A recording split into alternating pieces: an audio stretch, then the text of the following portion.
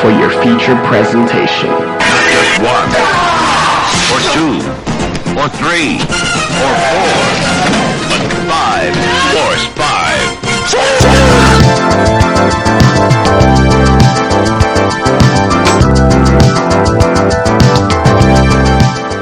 What's up, list nerds, and welcome to the Force 5 podcast, a show where I force my guests to come up with a movie-themed top 5 list, and then we reveal our picks on air. I'm your host, ex-video store clerk, undiscovered screenwriter, and fellow list nerd, Jason Kleberg. Whether they're simply the catalyst for the plot kicking off or the main character of the film, a helpful sidekick or a terrifying adversary, dogs have always been an extremely important part of cinema. Certain breeds of dogs are intrinsically linked to their iconic silver screen characters like Lassie for the Border Collie or Beethoven to the giant Saint Bernard. Some of our list topics here on Force 5 can be a little niche, a little narrow, but this topic, selected by David Rosen from the Piecing It Together podcast, is a topic that anybody can play along with. So I invite you, think about your top 5 favorite film canines as we get into our list topic today, because I would love to know which film dogs we missed. Before we get to that, we had some great suggestions from last week's topic with Jackson Bourne, which was top 5 movie promotional tie-ins. So what did we miss? Friend of the show, Sean, said, how could you go the entire podcast without either of you bringing up the Power Glove in The Wizard? I was also waiting to hear about the Talk Boy from Home Alone 2, but my ears were let down. I'm sorry we let you down, Sean. I should have thought of The Wizard. I definitely should have thought of the Talk Boy. What am I thinking? What am I thinking? Over on Instagram, at Swazimoto said both Matrix Nokia phones. One of those made my list. Jordan from Filmshake over on Twitter said, so glad the Godzilla Taco Bell tie-ins made it into the mentions. Those cups and that commercial just live in my brain. At an Experiment said he has a soft spot for the episode 1 promotion since he helped set them up for Pepsi and Frito-Lay back in the day. Over on the Cinematics Facebook page, both Pete from the Middle Class Film Class and Ken Cunningham said the high-quality drinking glasses, which I just really miss seeing all those pictures. Ken Cunningham posted one of Star Trek, and it just looks so cool. I don't know why they don't do those anymore. Matt Stillman said when the Simpsons movie came out, they converted his local 7-Eleven into a Quickie Mart that sold Duff beer. That's fucking awesome. I wish I would have seen one of those. And Bruce Perky from the Find Your Film podcast showed off a Canadian diner called Lester D's that sells a Psycho Gorman Happy Meal type of thing, which is absolutely amazing. If you want to get in on the action, there's a few ways to do it. Force5Pod on Twitter, Force5Podcast on Instagram. Head to the website, force5podcast.com. Send me an email at force5podcast@gmail.com, or go over to the Cinematics Facebook page. As for what I've been watching since I last talked to you, I have seen a lot of TV. There's a new show on Hulu called The Reboot, which I think is really clever and really inventive. Over also on Hulu, I've been watching The Bear, which is a fantastic, really high energy show. I've been catching up on the new Game of Thrones House of Dragons, which solid, putting the chess pieces together, but so far it's been solid. And I saw a movie, Jordan Peele's newest, called Nope. Did you know that the very first assembly of photographs to create a motion picture was a 2-second clip of a black man on a horse? And that man is my great-great-grandfather. Great. There's another great-grandfather. But that's why back at the Haywood Ranch, as the only black-owned horse trainers in Hollywood, we like to say since the moment pictures could move, we had skin in the game.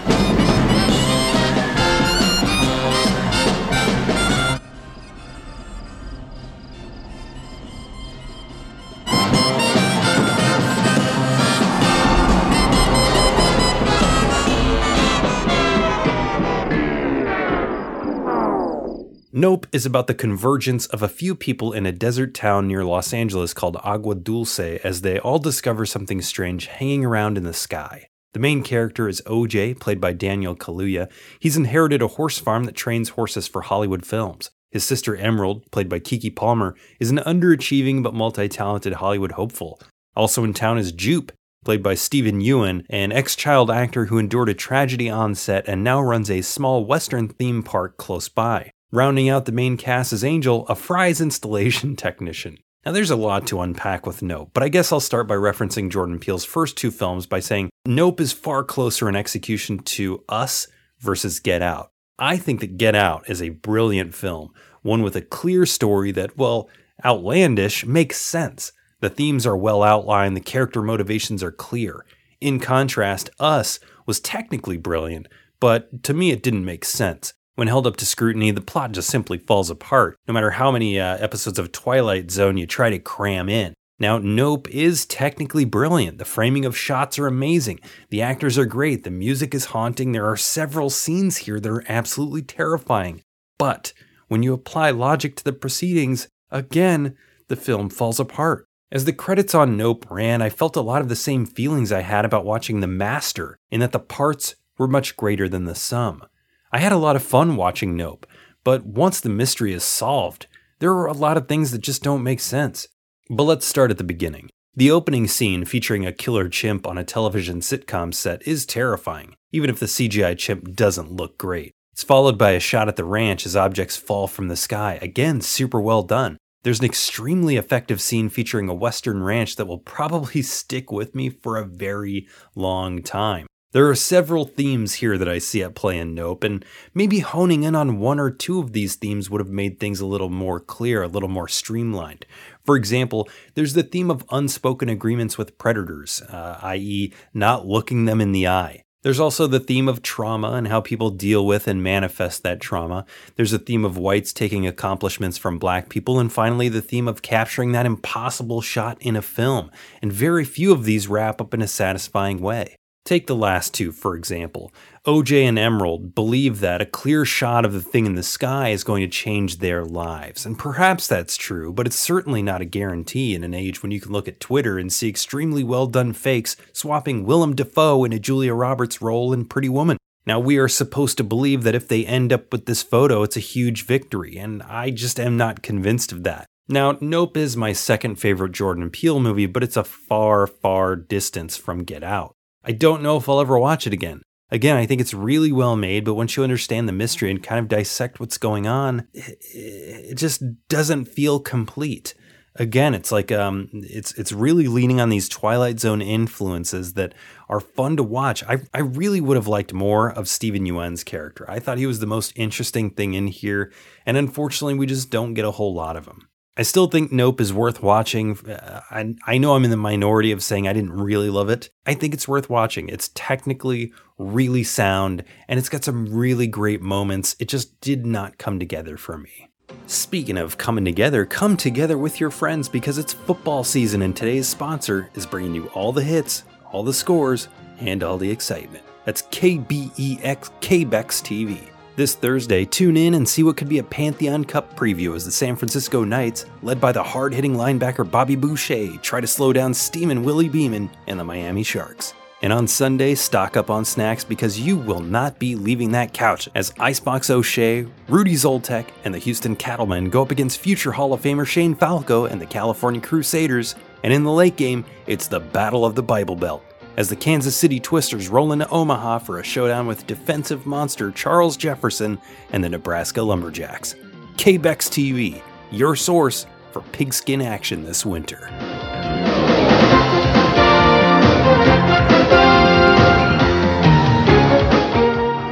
Welcome back to the Force 5 podcast, and welcome back, David Rosen.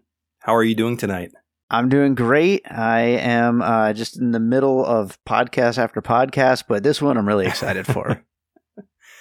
Hey, man, last time we had you on, it was way back, episode 37, when you picked top 5 movies based on video games, which was, as we discovered after you picked the topic, kind of slim pickings. But today's topic, top 5 movie dogs, is a fruitful one. There's enough here to fill a couple of lists. We're going to talk about all things dogs here in just a moment. But before we get to our lists, what have you been up to lately? Obviously, your show, your music, still going strong. So let's start with piecing it together. How's your podcast going? Podcast is going great. We just hit episode 255, which, a lot of podcasting for sure. And, it's going strong. Lots of great new guests and new voices on the show. And it's just, so much fun. For people who don't know, we talk about movies through the lens of what other movies inspired them. And so each episode, doesn't just review the new movie, but gets to talk about a whole bunch of other movies along the way. And it's a kind of a different, unique way to, to cover a movie and to discuss movies and dig into movie history in a way. Yeah, 255 episodes, that's a lot of podcasting. But what are some of those like episodes that you've been really proud of recently that you would want people to check out? Oh, man, there's been a lot. I mean, I could say 255 was Men, Alex Garland's Men, which was a really weird one to dig into. We actually had two really weird ones in a row there because we did Cronenberg's Crimes of the Future right before that. So those are back to back. And I will say, Men, one of the puzzle pieces ends up on my list today of top 5 dogs in movies. So I guess that's a good call back, call forward. I don't know, but some foreshadowing. There you go. Yeah. All right. Well, we'll get there. So yeah, after you're done with this, head over to Piecing It Together and check that out. What about your music? You're scoring some things. You're making music. Tell us a little bit about that. Yeah, well, this year I scored a feature called Move Me No Mountain, which is out in the festival circuit right now. Hopefully there'll be more news about that soon. But I'm also currently working on a new album that will be out later this year. I'm actually working concurrently on 2 new albums. I'm hoping to basically be able to schedule out the releases of albums and music videos and singles and all that for like a whole year and a half. So a lot of new music coming soon. I just released the first single from the new album. It's called Antiviral, and there's a music video for it on my YouTube channel.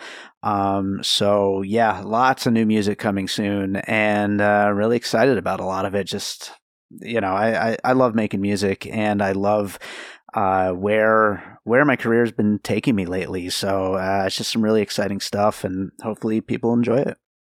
That's awesome. What's the name of the movie that we need to look out for again? It's called Move Me No Mountain. And it's made by a Vegas filmmaker named Deborah Richards, and it's a drama. And it just had its first test screening here in Las Vegas at the Nevada Women's Film Festival, and like I said, is in other festivals right now, doing the whole circuit thing. And hopefully, people will be able to see it wider sometime soon.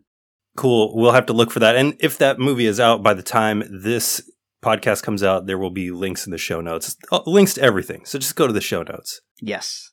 Now, dogs. Movie dogs. What's the inspiration for the topic? By the way, great topic. Super excited to talk dogs. What brought this up for you? Well, dogs are literally always on my mind. Like, the only thing I love more than movies is dogs. And, I have a dog, Harvey. He's the best dog in the whole world. And I've had many dogs throughout my life. And, there's something about dogs in movies. They're such great characters, whether they're funny dogs or sweet dogs or cute dogs or even scary dogs in some cases. They just make for great characters. And it's like, one thing about this topic is like, I didn't want to specifically, even though it could, some of our picks could turn into this, I didn't want it to be dog movies specifically. I wanted to narrow in on actual good dogs in movies, like the actual individuals, and call some attention to some dogs that deserve some recognition.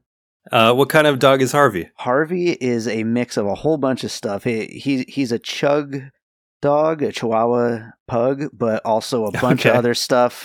He's got Shih Tzu in him. He even has a little bit of Golden Retriever in him. He's got like all kinds of things. He's just got like a whole lot. We did one of those, DNA test things, and my wife can rattle off the whole list, but I'm drawing a blank on some of the other things that are in there. But yeah, he's the best. He's 14. He's going to be 15 soon, and he's on 1 million medications and for heart issues and all kinds of other stuff. But he's doing great though, and he loves watching movies with me, and he loves snacks and nap time and all that stuff. I wish I had a dog that took nap times. I have a German Shepherd named Khaleesi who is just always on patrol, not a snuggler. She's the one that's going to keep the house safe, which, you know what, I'm all right with. Yeah, that's good. Yeah. Speaking of, I do not have any German Shepherds on my list, and not necessarily on purpose, but all of my dogs are different breeds. In terms of like highlighting the dogs, I do have I have a couple that are like just really great dogs, but I do have a couple where the movie is centered around said dog. So it'll be interesting to see how we line up. Mm-hmm. Did you put any other restrictions on yourself when it came to narrowing down your list? Because there are a ton of great movie dogs. Yeah, no, not really. For me, I was just trying to think of dogs that either stuck with me or made me laugh or were particularly like awesome dogs or particularly cute or particularly just fun to watch in the movie. And so yeah, no, there isn't really any kind of like strict category involved in there. It's just I just wanted to talk about some great dogs. Cool. Are they all live action dogs? Good question. Yes, there's probably some CGI involved in some of this, but yes. Sure. All right. That was actually another restriction I put on myself. I did not put any animated dogs on my list. Really only for the reason that there could be a whole other animated dogs list. I think there's just so many out there to choose from. So yeah, that's fair. And I mean, shout out to Scooby-Doo, but I mean, yeah, I think that's a good restriction. So yes. All right, David Rosen, you ready to get into this list? Let's do it. You know what's gonna happen? Hey, you know what's happening right now? Huh? You know what's gonna happen? Words? You just made the list!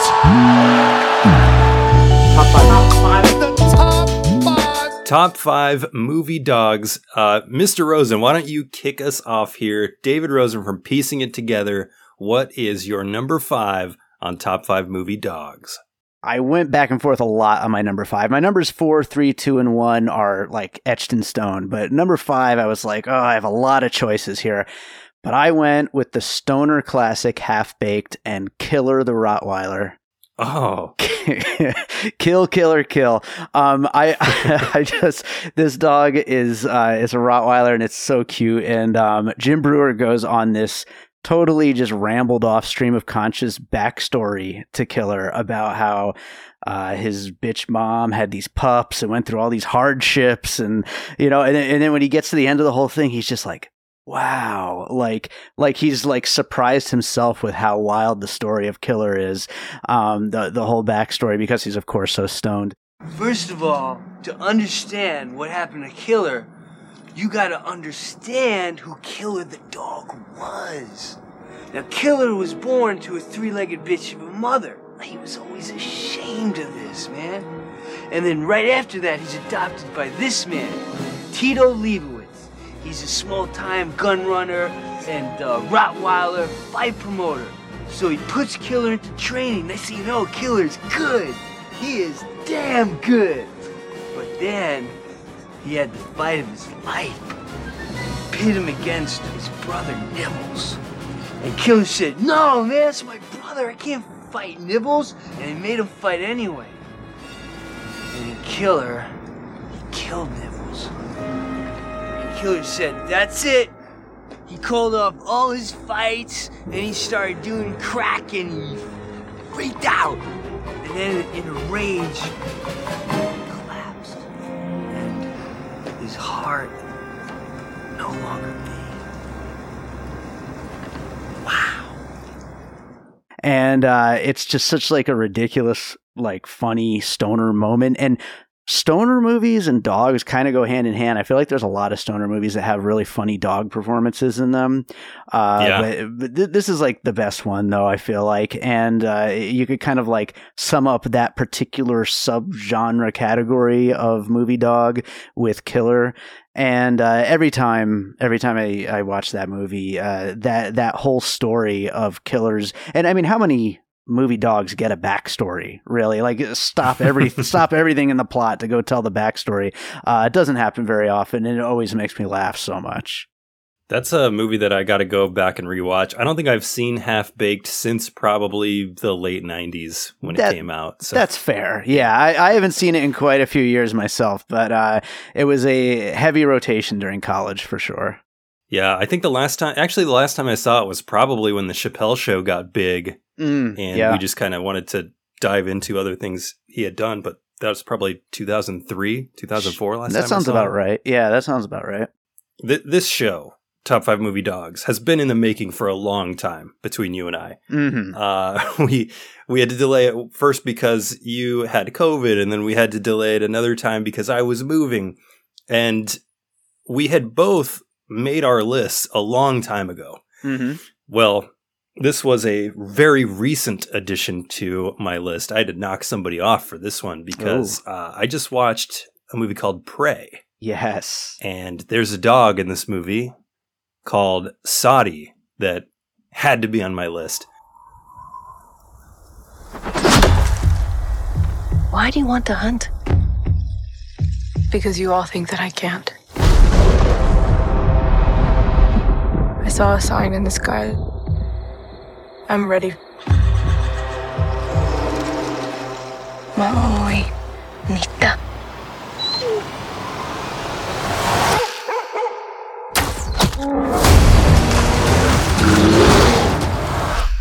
For those who haven't seen Prey, or heard of Prey, it's presumably the origin story of the Predator on Earth.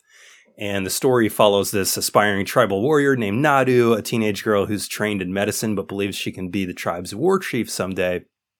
But in order to do this, you gotta hunt something that could hunt you, traditionally like a lion or a bear or a jaguar. But unfortunately for Nadu, she runs up against the Predator.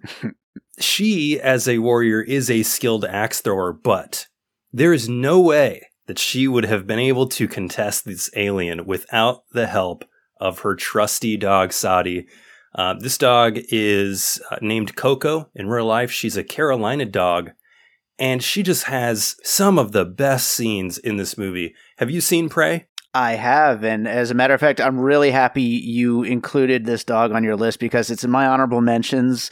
Nice. Yeah, and an incredible performance. I mean, we knew we were going into this movie and getting a Predator movie. We knew it was going to be like this Comanche, warrior thing. We didn't know it was going to be a dog mom movie. And that was a really nice surprise. Yeah, and she's kind of a small breed dog, so she's not there for brute force, but she's there for smarts and helping out her owner how she can, which is going to be kind of a theme with my number 4 as well. She helps Nadu escape from a bear by tailing a bear away at one point. She is a huge help in the climax of the film, which I will not spoil for people, but go see Prey. Go watch this dog, Sadi. It's just an amazing performance by this Carolina dog who was pulled out of an Atlanta dog shelter to be in this movie and basically went from shelter dog to movie star overnight. It's just amazing. That's an awesome story. I love that. So, Sadi from Prey is my number 5.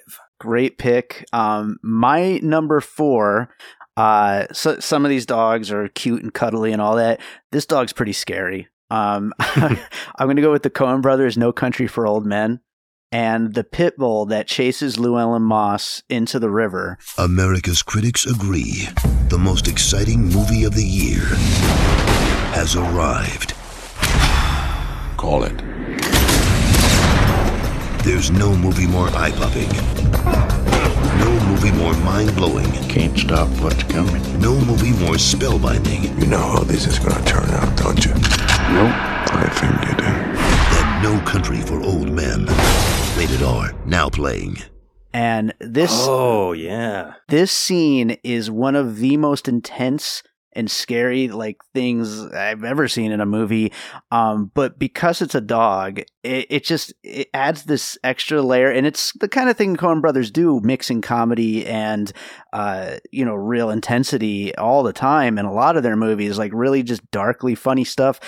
So to set up the scene, Llewellyn Moss, who has found this money at this crime scene, goes home, but then decides to go back because he feels bad for this guy who's left in a truck and bring him some water.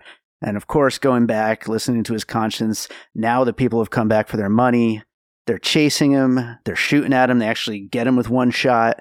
And he thinks he's going to run and swim away in a river, and they're not going to be able to get him. And all of a sudden, this big-ass pit bull comes running down and chases him into the river.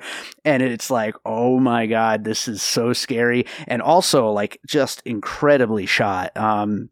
I'm not sure who the cinematographer is on this, but I mean, they always work with the best. But it's one of, like, to me, like, my like system test things. Like, you know, when I want to like try a new TV out and watch it, I watch this scene because it's just so beautiful. But, you know, once the dog is in the water chasing after him, he's just doggy paddling and he's like panting, like as he's chasing him, and it's just so intense and scary, but it's also like almost cute because his dog is panting as it's like, you know, chasing after him. And yeah, I actually read some like behind the scenes thing that this dog was just like a total love swimmer dog. Like, he just loves swimming, and they would like throw a toy out and he'd swim after it, and that's how they got the shots. And that just adds to it even more, just knowing, you know, that darkly comic thing of what the Coen brothers do, to know that this dog was just having so much fun shooting that scene. Just, it even elevates it even more. And yeah, so that's why it's my number 4 pick. That's one that I didn't even think of when it came to this list, but you're right. That is an amazing scene. It's shot by Roger Deakins. I'm fairly sure Roger Deakins was the cinematographer on that. I figured it probably so is. Brilliant. Yeah, I figured it probably is. Man, that scene starts with Llewellyn Moss down, you know, with this guy, and then you just see these trucks appear at the top of this hill. Lights come on, and yeah, he darts for that water. Really, really well shot scene. Yeah, and unfortunately, of course, the dog does die in this scene, but there would kind of be no movie if he didn't. So, you know, it's a movie. So, yeah. He catches Llewellyn Moss and the movie's over 25 minutes in. He would be done. So my number 4, I kind of alluded to it. This is another small dog that helps out the protagonist with his brains and his abilities rather than his brute strength. And just like Nadu in Prey, I do not think that Stanley Ipkiss would have had a chance in 1994's The Mask without his dog, Milo. You are the nicest guy. Stanley Ipkiss was just your average nice guy. What are you doing down there? Until he came face to face with the Mask. Smoking! With these powers, I could be a superhero! But first, Jim Carrey is The Mask. Rated PG-13. Parents strongly caution. Starts Friday, July 29th. This is a Jim Carrey movie. He plays Stanley Ipkiss, this bank clerk who's just kind of like, he's kind of a loser going through the motions every day, and he finds this magical wooden green mask that transforms him into the Mask, this green-faced troublemaker with the ability to cartoonishly alter himself and his surroundings at will. And he starts using these powers to fight crime, only to become targeted by a gangster who ends up also wanting the mask. So his dog Milo is a Jack Russell Terrier who's just the most loyal, cutest dog. This dog saves Stanley's ass time and time again. There's 2 scenes that really stand out.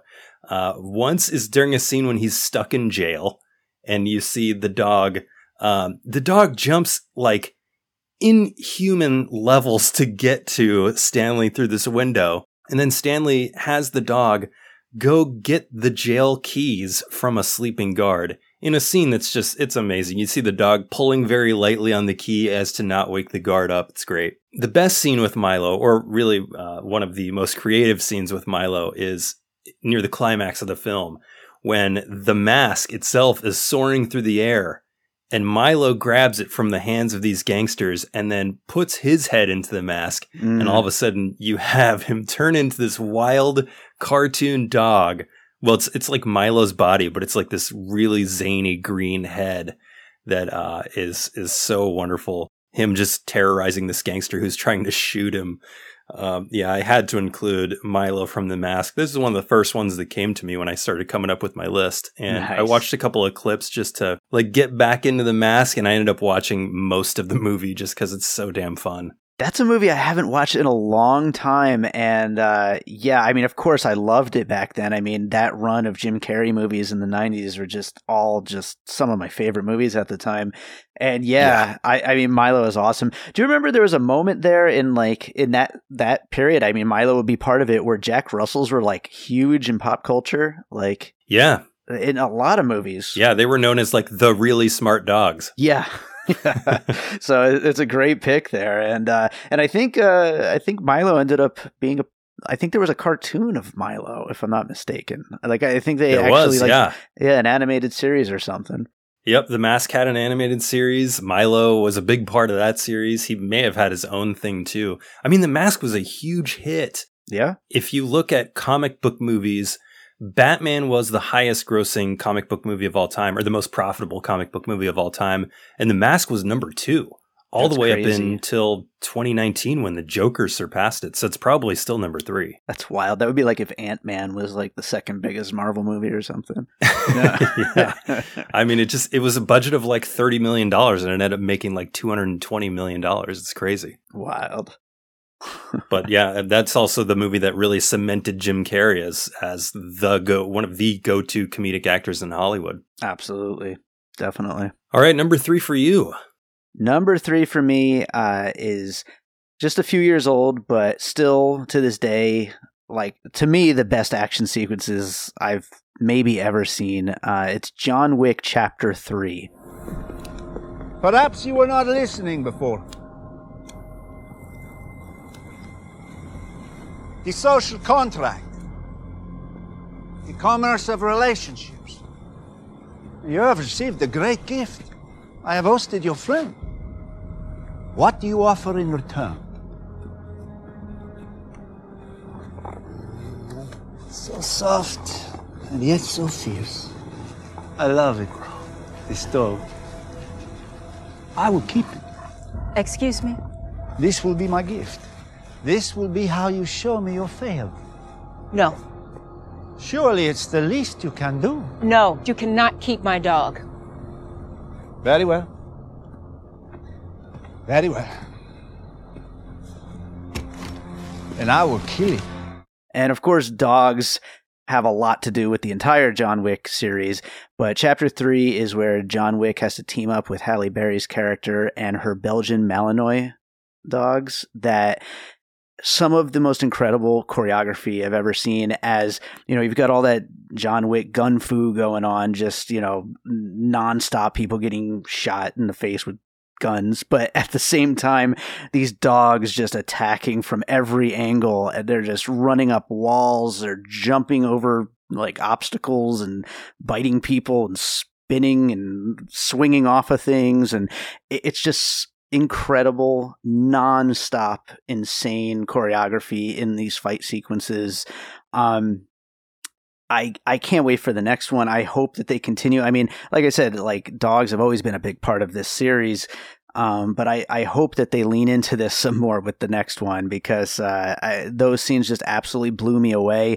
And I know a lot of people were maybe a little worn out on the John Wick thing by the third one, but those scenes, I just don't know how you cannot watch them and just be like, this is the craziest thing I've ever seen. This is amazing.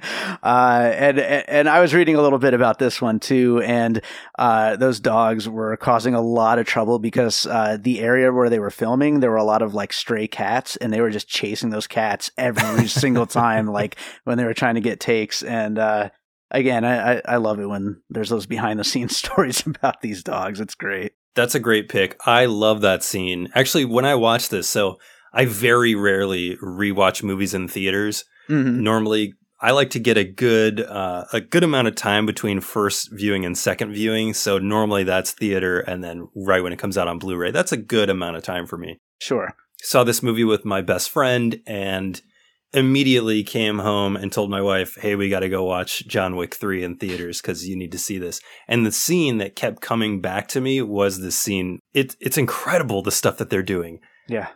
Like you said, jumping up walls to pull people down. I don't know how they did this choreography. It is just bonkers. It's completely insane. And yeah, every time I watch this movie, I'm just like in awe of how they were able to not just choreograph it, but get the dogs to do this stuff. Like, it's just crazy. Yeah. Yeah. Well, my number 3 here is going a little bit more into the horror direction. And this is going to be a Tibetan Mastiff named Max from 1993's Man's Best Friend. Man's best friend is a howl. Max the dog really has bite. Like a psychotic lassie or a canine Terminator. I was at the edge of my seat. I love this film. Move over, Cujo, and make room for Max. Man's Best Friend, rated R, coming soon to a theater near you. You know, I rewatched it recently. I wouldn't say that it's a great movie, but I do think that the dog is a great character. He's adorable, by the way. No matter how scary he is, he's adorable. Max is being held at this research facility called EMAX as the movie starts, and he's rescued by a reporter named Lori, played by Ali Sheedy, who's doing a story on the place. And she gets mixed up into some trouble while she's there, trying to get some undercover information. And on her way out, she steals Max. So she frees him, and this bond is born. Now, what Lori doesn't know is that in this EMAX facility, they are genetically engineering animals. And so Max is a dog, but Max's DNA is spliced with various predators, from birds to snakes to chameleons to jaguars. I mean, all of these amazing predators, bears. And for some reason, and this is never explained, the dog also understands English and the various inner workings of very complex things like cars, which we realize when at one point he chews the brake lines on somebody's car, and can also nonsensically pee acid, which he uses on somebody's face at one point in the film. Now, there's a fine line when it comes to dogs, especially between protective and overprotective, and Max is definitely overprotective. This is a horror movie. He kills people on a whim for messing with either him or with his perceived owner, Lori. And those traits of predators being spliced in the DNA come at inopportune moments for those people that are watching Max. The standout scene is, so Lori is like, Max needs to go for a walk.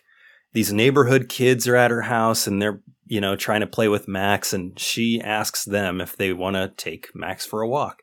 So they do. And they're maybe like 12 and 13 years old, and they're taking Max for a walk, and Max sees a cat. Now, I know my German Shepherd, not good with other animals, and will try to go after cats.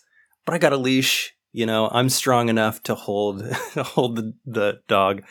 And once in a while, I have seen cats climb up trees because they're scared of my dog. Well, that's what happens. A cat sees Max, climbs up a tree, but Max has the DNA of a jaguar, climbs up the tree with claw over claw. And then we get a scene of Max devouring the cat whole like a snake while in the tree. It's amazing. That's Max from Man's Best Friend. Had to be on my list here at number 3. I know this movie doesn't have good reviews or whatnot, but I literally just added it to my watch list while you were talking. It's a whole lot of fun. It's a lot of fun. Oh, it sounds like my kind of thing all the way. I can't wait. Yeah, I like it. It's a lot of fun. Much more fun than my number 2, which I'll get to soon. Right. Well, my number 2, a lot of these movies we talk about being great movies with a dog in them. We don't talk about the dog's performances per se, but this one, I feel like the dog's performance is it's just such an incredible standout in the history of dogs in movies. It's John Carpenter's The Thing. Its origin, alien. Location, Antarctica. Age, unknown. Intent, survival. Destination, man. John Carpenter's The Thing, the ultimate in alien terror, rated R. Starts Friday at a theater near you. Check newspapers for local listings. Jed, the Alaskan Malamute Mix. This performance is just ridiculous. You could talk about it in the history of movie performances, period, not just by an animal. It's crazy. This dog, just how natural it is that it knows that something's wrong while it's in that cage, while the other dogs are starting to mutate. and it's just horrifying, and the dog like knows something is up, and he starts trying to escape and chewing through the fence, and by all accounts, there's like, no animal cruelty that was going on behind the scenes, but you kind of had to imagine that dog was like, what the fuck are these people doing? Like, what is this movie they're making? It's so natural and real, and like the reaction that it has, it's just, you could totally imagine that the dog is acting. Like, that's what it feels like. Like, the dog is actually acting in that moment. And it's wild. And, of course, the movie itself is like one of the great horror films and the great, examples of practical effects in movies, of any kind of movie. And Carpenter rules. I love John Carpenter. And I heard him, he was recently on the Big Picture podcast, and he was talking about this dog. And he was saying the dog was so good, he didn't even look into the camera. Which, again, just kind of goes back to the dog's performance just being like an actual good performance. Great pick. And on my honorable mentions, I am a huge fan of The Thing. It's one of my top 5 movies of all time, I'd say. And this dog is amazing in it. But I also thought that you might put it on your list because we had talked about doing top 5 movie dogs directly after you had watched The Thing. So I thought maybe that was kind of your inspiration. There you go. Yep. I think it may have been. Yeah, I may have been just buzzing about this performance and like, I'm gonna see about doing a top 5 movie dogs over there on Force 5. So great pick here at number 2. We're gonna continue with the horror theme for my number 2. This is kind of one of my deep cuts in the dog genre. This is a 1989 film called Baxter, and the dog is Baxter. Is this one that's familiar to you? No, I don't even think I've heard of this one. It doesn't surprise me. It's a French film. From 1989, so it's definitely not well known. But in terms of dog performances and dog movies, this one is pretty great. The tagline for the movie is "Beware the Dog Who Thinks." It's about a white bull terrier who, if you're not familiar with white bull terriers, I believe that Target dog is like a white bull terrier, right? If you're in the U.S. His name is Baxter. He's given to an elderly woman by her daughter, and the old woman doesn't really want a dog, but kind of keeps him just because she's lonely, but she doesn't do much. And as time passes, Baxter develops really aggressive behavior because he wants to be adopted by another family, which he's watching from the window that's across the street. He needs an owner that can challenge him. And so he does things to this old lady to make that happen. I won't say what, but eventually that his plan works out. He's adopted by the family across the street. Everything's great until they have a baby. And then there's, that's only like Act 2 stuff here. It's a really interesting movie because it's told from the point of view of the dog, but it doesn't anthropomorphize the dog. Like, the dog's not talking, but you are hearing the dog's thoughts, and you're seeing the world from his perspective, giving a look into this mind that's dominated by nature versus nurture. So you're hearing the voice, but the humans obviously can't hear the voice. But in terms of the nature stuff, he's bringing his master's dead animals in an attempt to show his owners that he wants to be helpful. And he's a dog that, as you hear his thoughts, he wants to be controlled. He wants to be dominated. He wants to be challenged. And eventually he finds his way into the care of the most terrifying person in the film, an 11-year-old kid. And that's all I'm going to say about this 11-year-old kid, but that's when things get really crazy. It's really hard to recommend this as a film overall. It's listed, I guess on most sites, you'd either see it listed as a horror or a comedy. And it's a very dark comedy that I think a lot of the beats could be lost in translation. So I don't recommend this for everybody. It's a movie that will probably make people on the fence about getting a dog not want a dog. But I gotta say that the dog is a fantastic character. Baxter is a great character, and he's actually way more interesting and nuanced than any of the human characters. He's by far the best thing about this movie, but it is a tough watch, and it has some really tough moments to sit through. So, Yeah, Baxter is my number 2. It sounds absolutely fascinating, and as a lover of dogs and of really weird movies, I definitely need to seek this one out. It sounds great.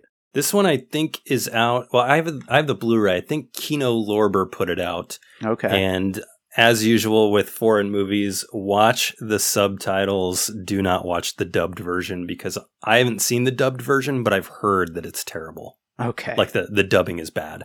All right. Yeah. That sounds like a good idea. All right. We are here at number 1, grand finale, top 5 movie dogs. Are we going to match up, David Rosen? Who you got?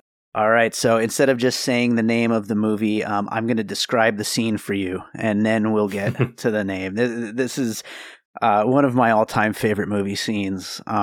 So we've got Vivica A. Fox and her kid evacuating as the city is being engulfed by flames, and cars are just flying everywhere, and a big gigantic wall of fire is engulfing the whole city and destroying everything. And they're sitting in their parked car in the traffic right before a tunnel, and they get out and start running, trying to outrun a wall of flames. And as Vivica A. Fox and her kid get to this little door in the side of the tunnel, they turn around and see that their Labrador Retriever, a golden lab named Boomer, is still over by the car, and they yell out, "Boomer!"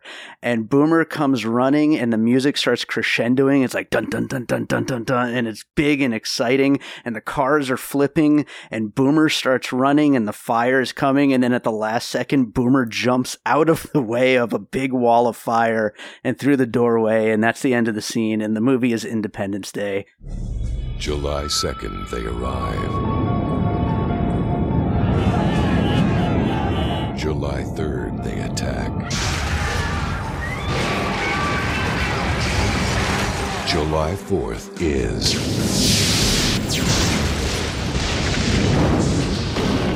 Independence Day.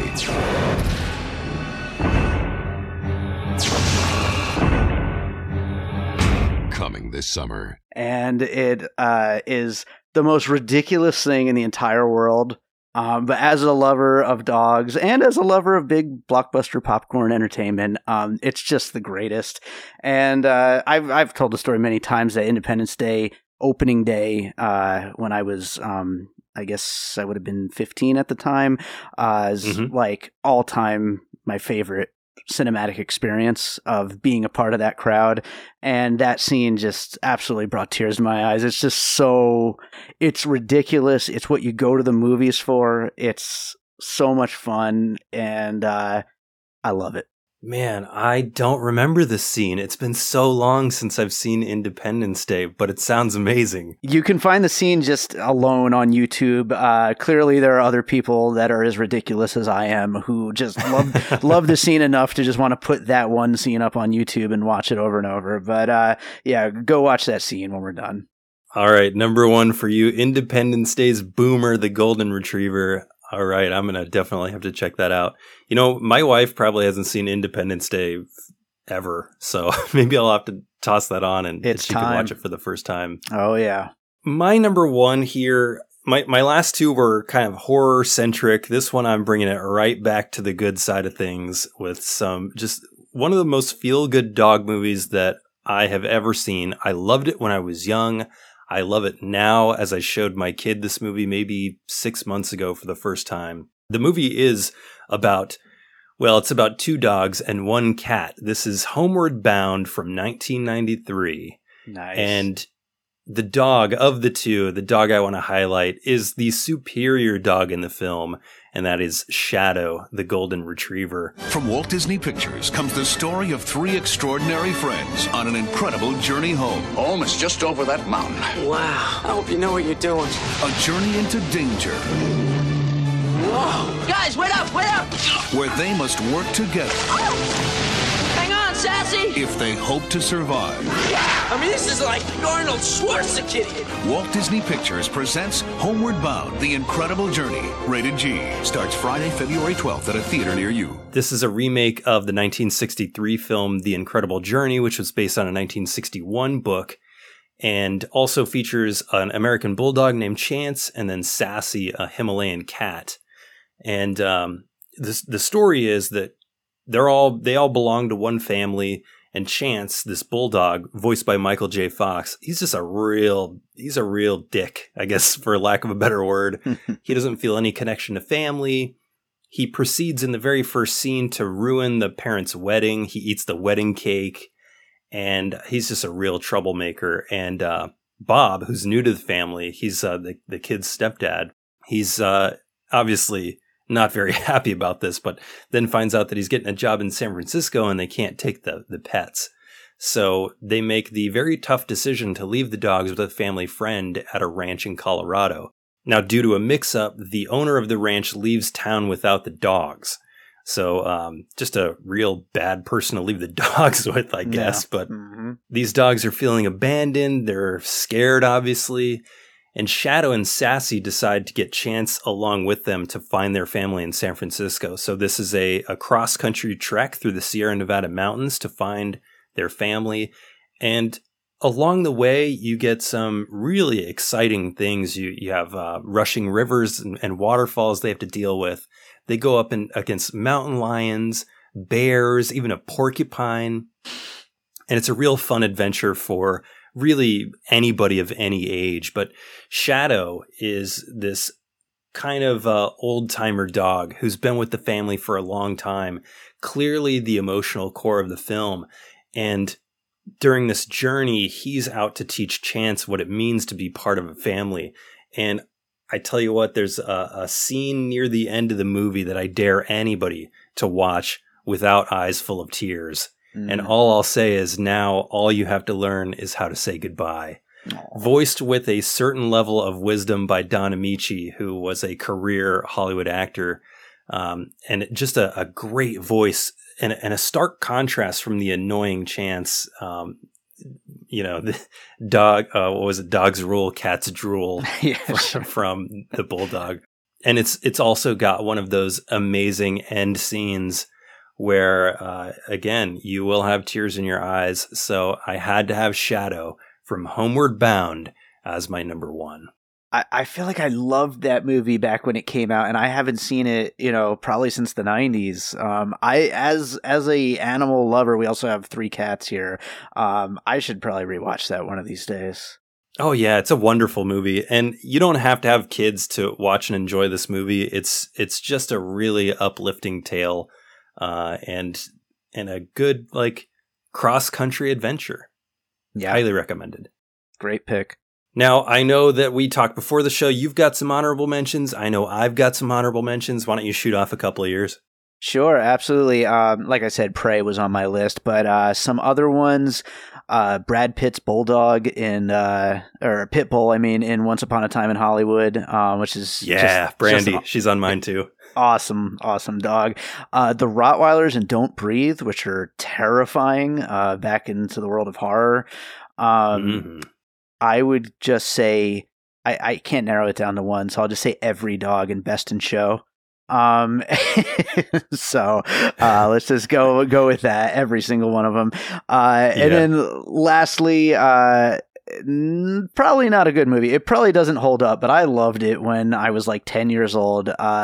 K9 with Jim Belushi. He talked about German Shepherds earlier.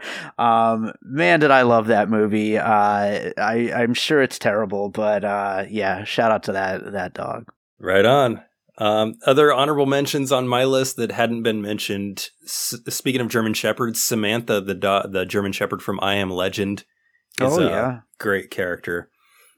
Chips from the Dawn of the Dead remake from 2004 came out. Sure. Yeah, that's a good one. Great dog.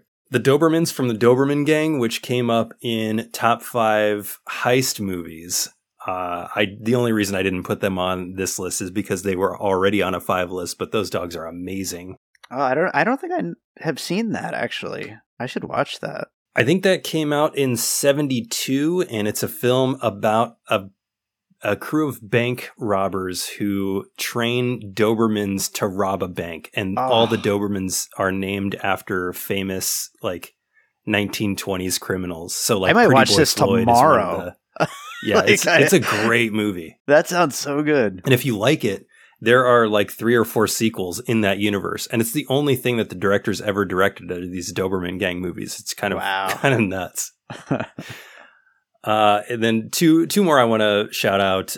Lulu from the movie Dog with Channing Tatum, directed by Channing Tatum. Yeah. Is a really touching story. It is. But just couldn't make my cut. Yeah. And then finally, we got to throw a shout out there to Air Bud.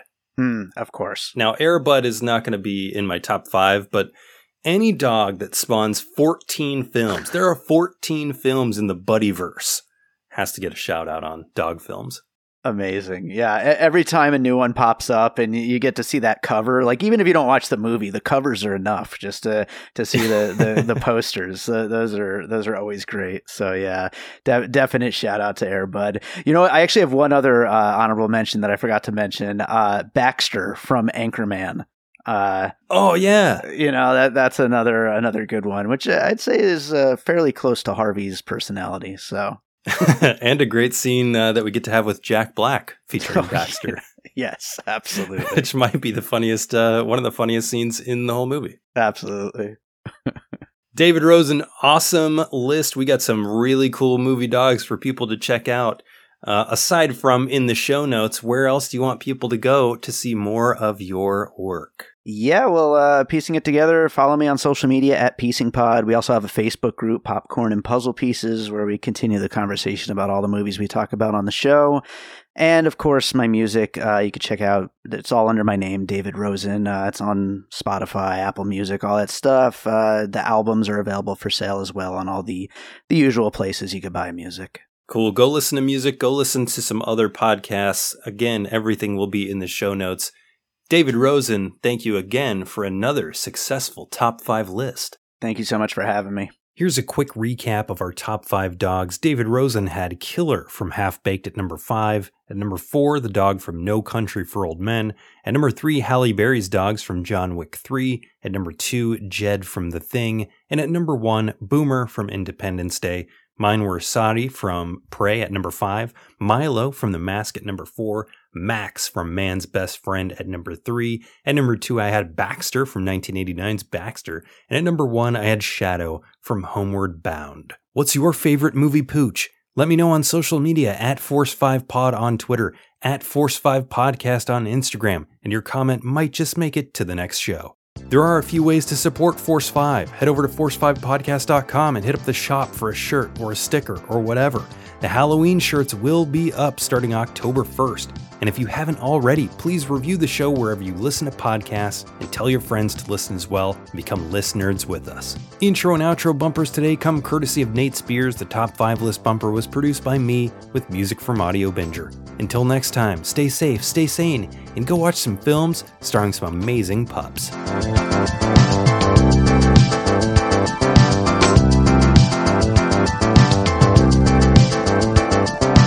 Force 5. Hey Keith. What's up, Cassidy? Do you like movies? What about reviews? Ugh, hell no. What about a podcast that critiques new movies, suggests old movies, provides analysis, lists, rankings, and other brutally honest opinions? Get it away from me. Well, if you change your mind, you can check out the MacGuffin Podcast on iTunes, Spotify, Stitcher, or wherever else you get your podcasts.